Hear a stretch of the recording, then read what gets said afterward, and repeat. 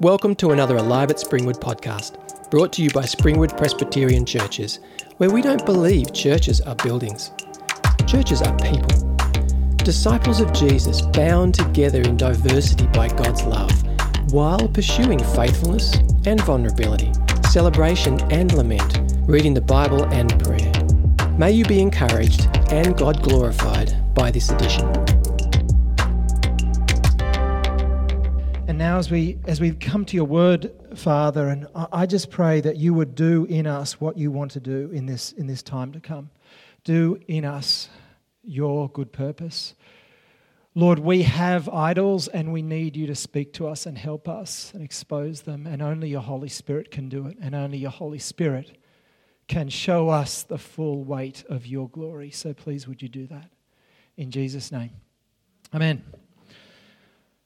Okay, so we are in the second week of a 4-week series across the parish, a 4-week series on humanity. Who are we? And I think last week you had Jill and Ian. We are creative agents. At Alive at 9 we had Richard on We Are Tortured Wonders. And you'll have that next week. And tonight we are on We Are Compulsive Worshippers. Compulsive Worshippers. Now, worship is not a common word, is it? It's not a word we use every day. You wouldn't call up your friend, your son, your brother and say, hey, how's it going? What you been up to? What have you been worshipping this week? We wouldn't say that, but it actually might be quite a sensible question, actually, if we had those kind of conversations with each other. Quite a sensible question, because worship, you see, is something that we are constantly doing. We are compulsively doing it all the time. And what I mean by that is that we as human beings, we don't simply live. And I dare say that Ray, with his experiences in war, would probably agree with this. I don't know, maybe I shouldn't speak for another person. But we don't simply live. We live for something. There is something that we always, as human beings, will look at that thing, and that thing captures our imagination. That thing fills our heart with hope or meaning. That thing concerns us above all others. That thing has our allegiance, our commitment, and we will go to the wall for that thing. We are not just out to fill our belly as human beings. We want someone or something that will fill us with hope, that will fill us with meaning. And that is what worship is all about. That thing that we orient our hearts to and say, that is the thing that makes my life worthwhile. That is the thing that makes me secure and safe. We're always doing this. We are always orienting ourselves to things for safety, meaning, security. We are always worshipping.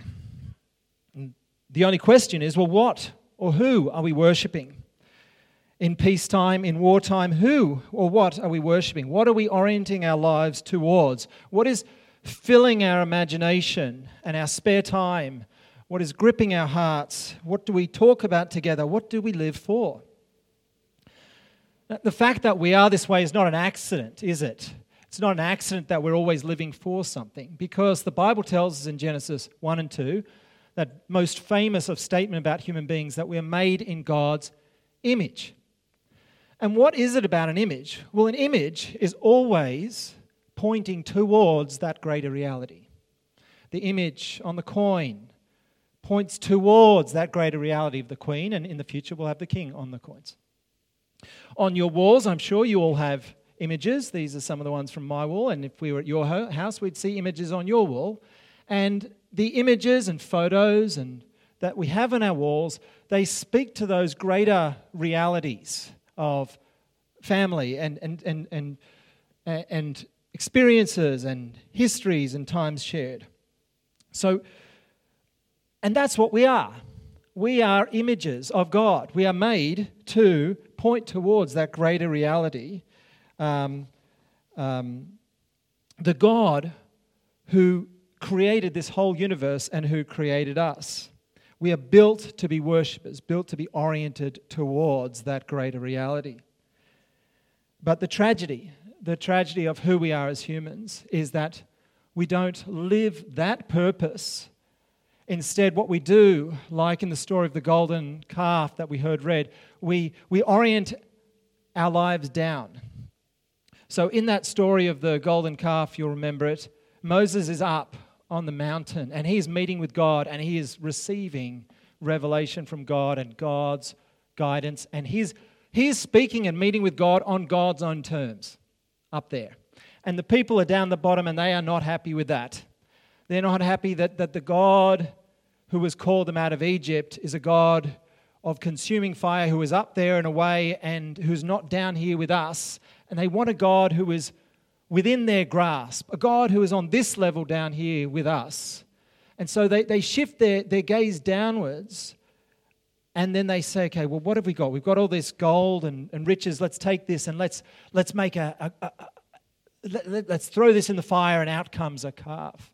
And we laugh about it, and I find it amusing as well, except until later when we're going to start to think about how we do something that is identical, of taking the created things and throwing them into the fire of our imagination and outcomes.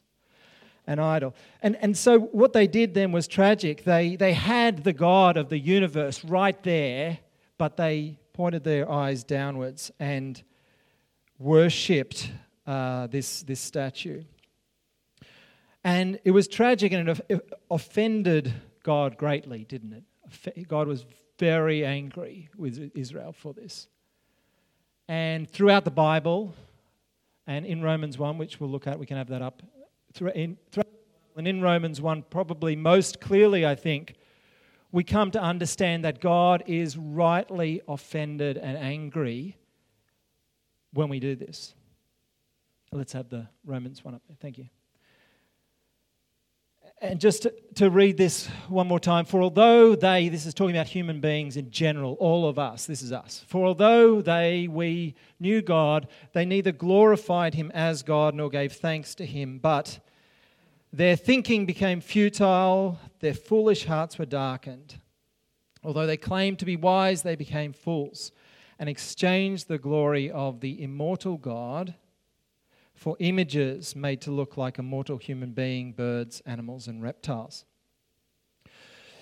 Paul is saying lots of things, really deep passage about our hearts, about who we are, about our compulsive worship, what we do with that. The first thing he says here is that we know better. We know better than to worship the created things when we look around the creation with its splendor, with its complexity. We've heard some people giving testimony to that tonight. When we experience the depth, the beauty, the goodness, the overwhelmingness of this creation, we know that there is a creator God beyond it, Paul says. He has made his divine nature known through creation. There is a greater reality. We know that. But then Paul says we don't worship God the Creator. Give him thanks. Well, what is this give him thanks? Give thanks. Why is that such a big deal, Paul?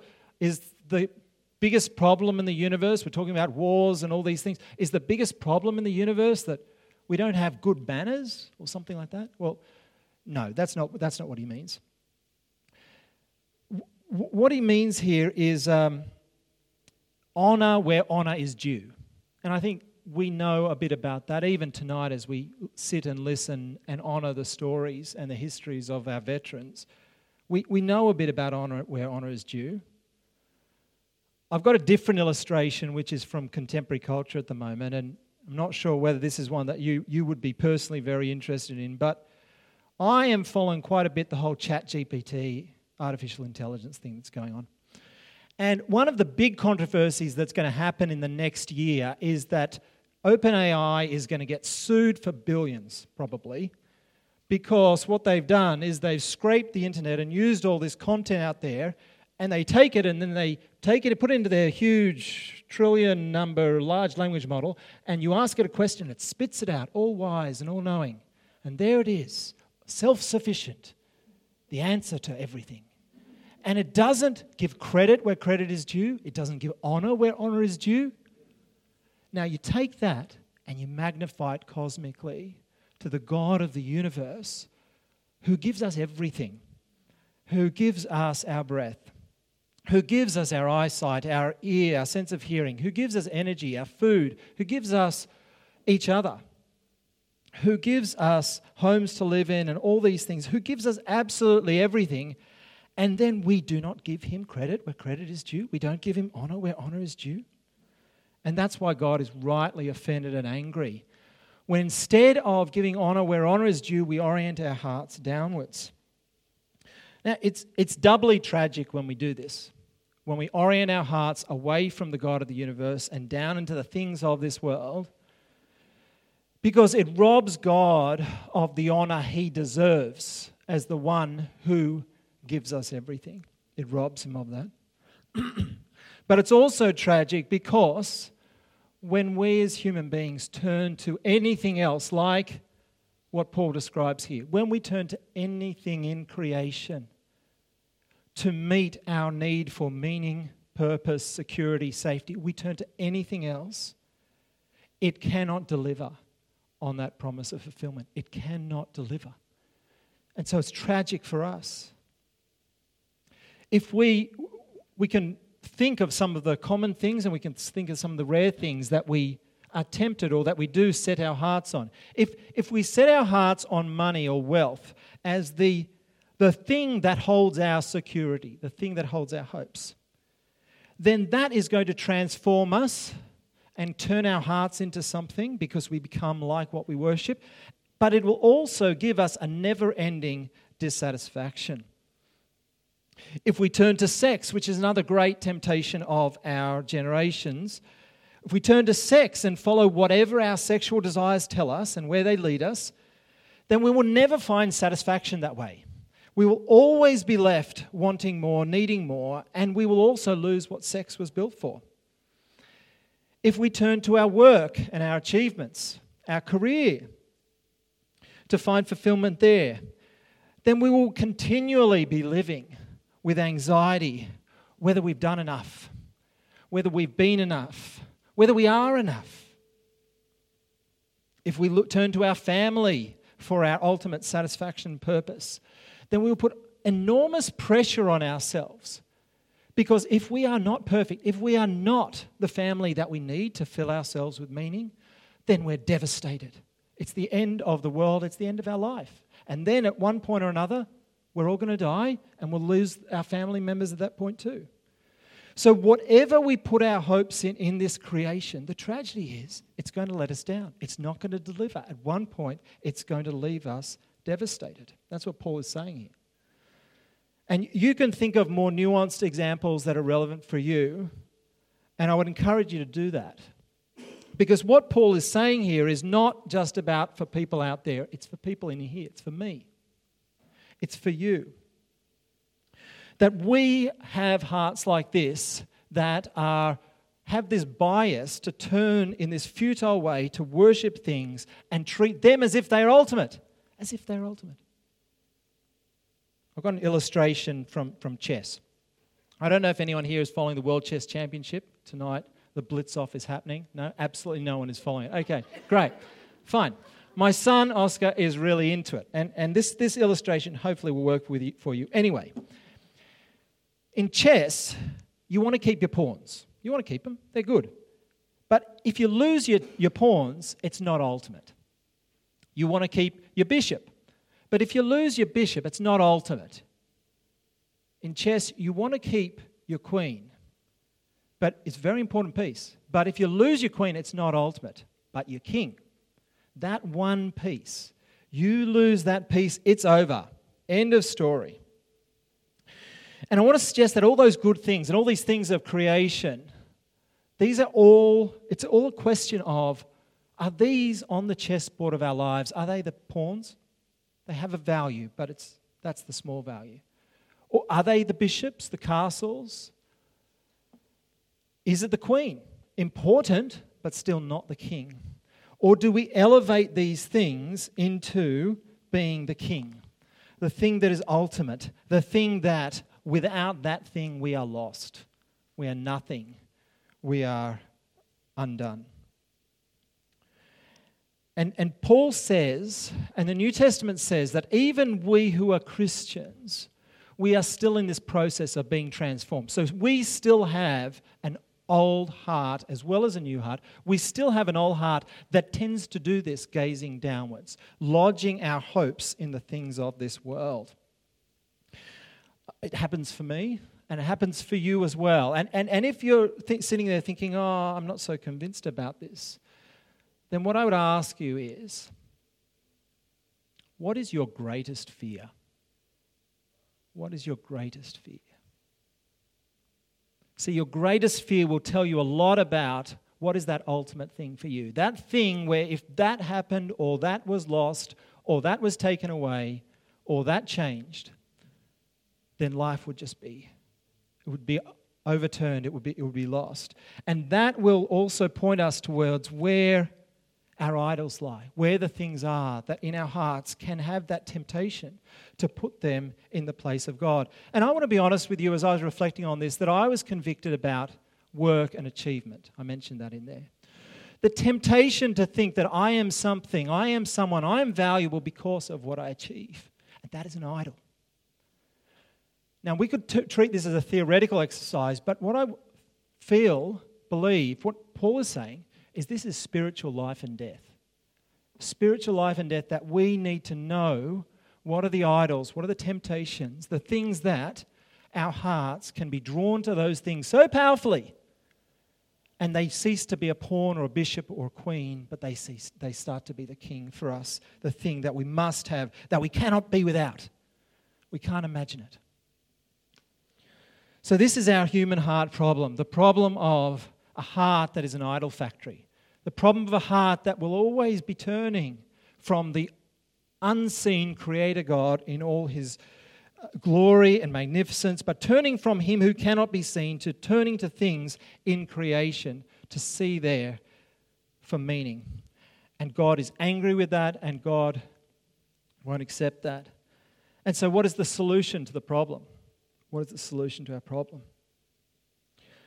The solution to the problem is to turn from and to turn to. Just as how we have turned from God to worship idols, now we have to turn from the idols and turn to. Well, it's easier said than done.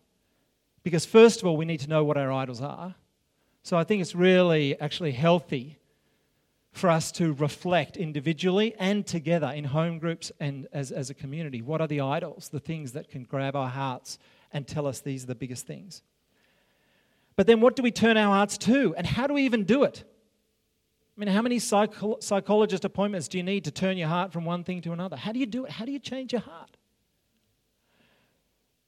Well, God understands how impossible this is.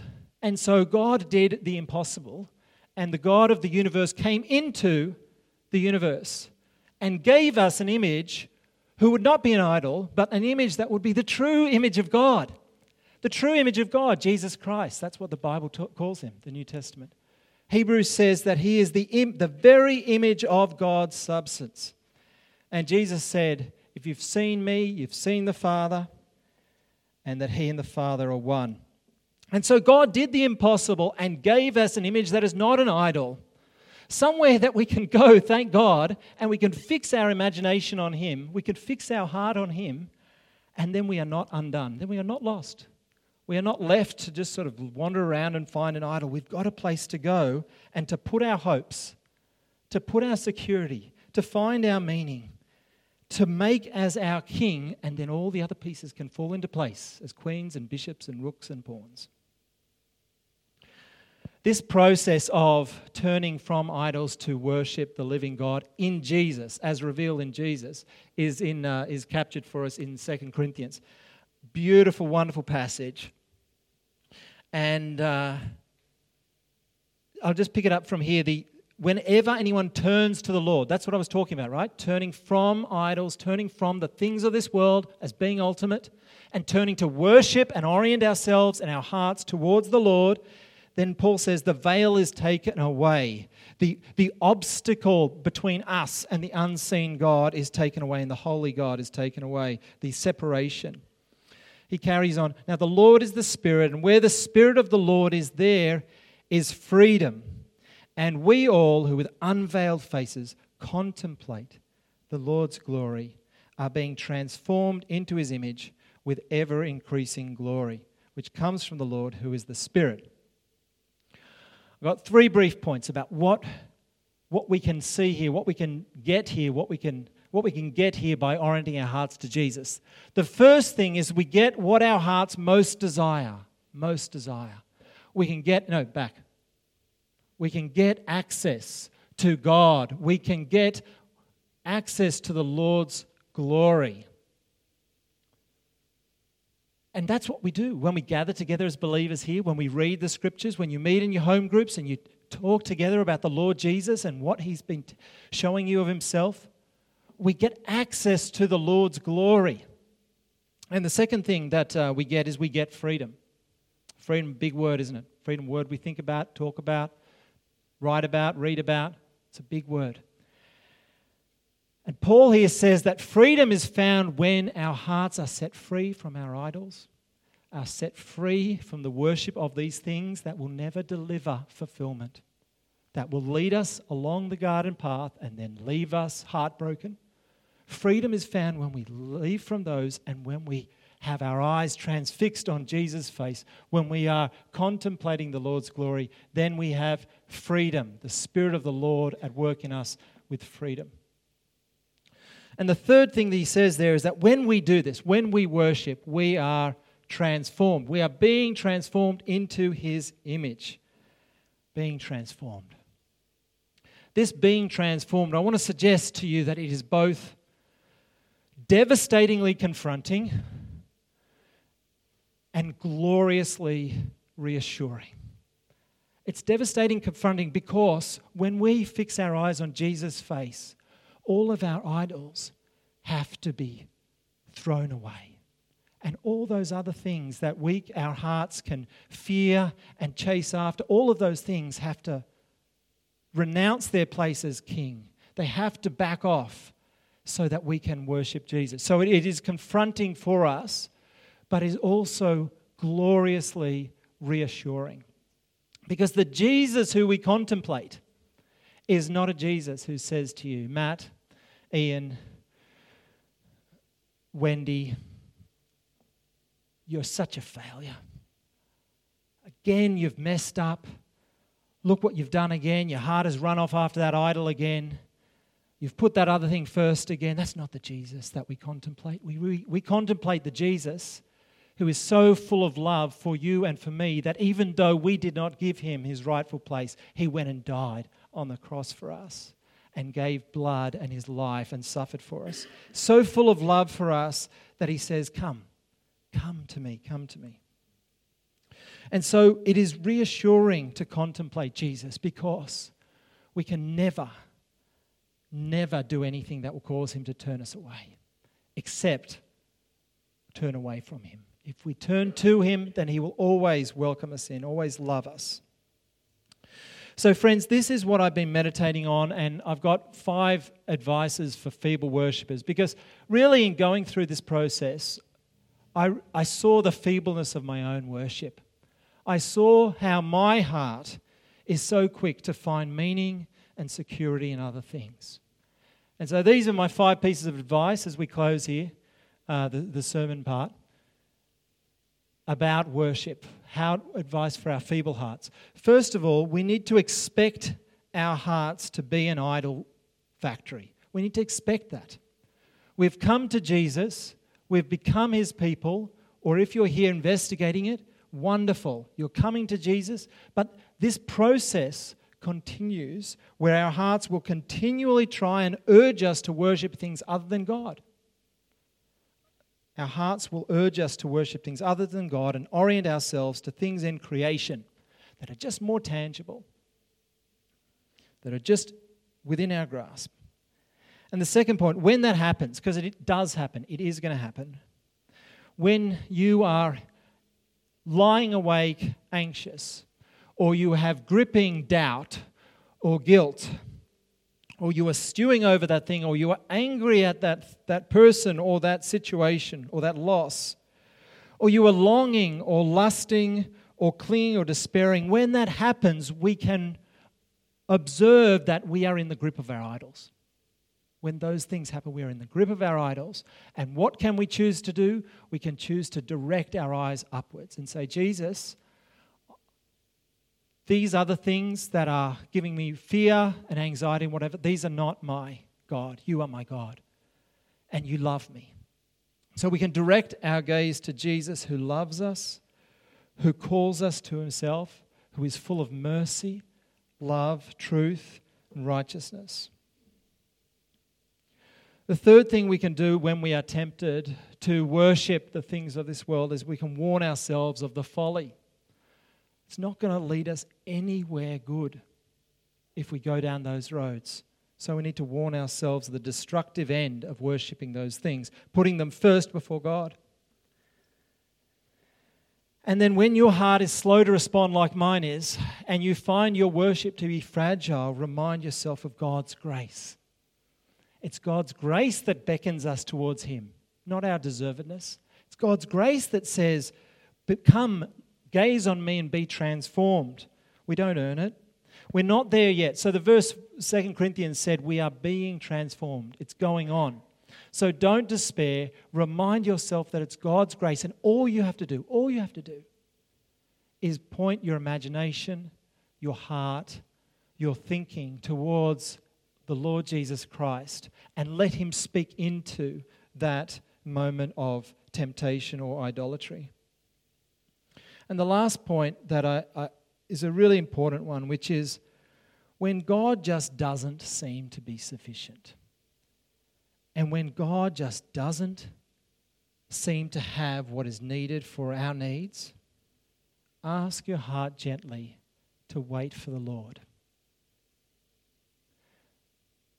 The times when our idols, those things that we give ultimate importance to, the times when they are going to be most confronted in our lives are not when we are on vacation and the sun is shining and all is well. No, the time when our idols are going to be confronted is when we are in the furnace, when we have lost family member, or we have lost work, or we have been rejected. When those times when things are being lost from us, then the question comes, what is ultimate for us? Where do we find hope for our family members? Where do we find hope for our sick bodies? Where do we find hope and meaning and security for broken communities and unreconciled communities? Where do we find hope for these things? It isn't in this creation, but it's in Jesus. So we can wait upon the Lord when we face these terrible trials, because those trials will purify our worship, purify our hearts, help us to wean them off the idols and to fix our hearts on Jesus, who is ultimately satisfying. Let's pray.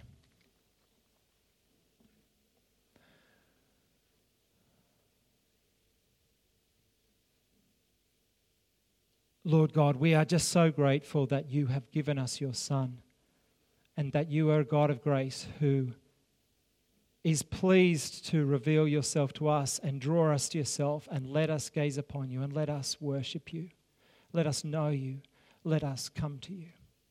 And so I pray for each one of us as we do have these battles with idols. We do have battles with things that contend for our heart to be ultimate. I pray, Almighty God, you help us to turn our gaze to Jesus and find in him the hope for our brokenness, the security that we need when things are fragile, the meaning when all seems meaningless. Help us to see Jesus. Give us that vision by your Holy Spirit of who he is, and help us to walk that path together, fixing our eyes on Jesus' face, that we may worship you as your people. We pray in Jesus' name. Amen.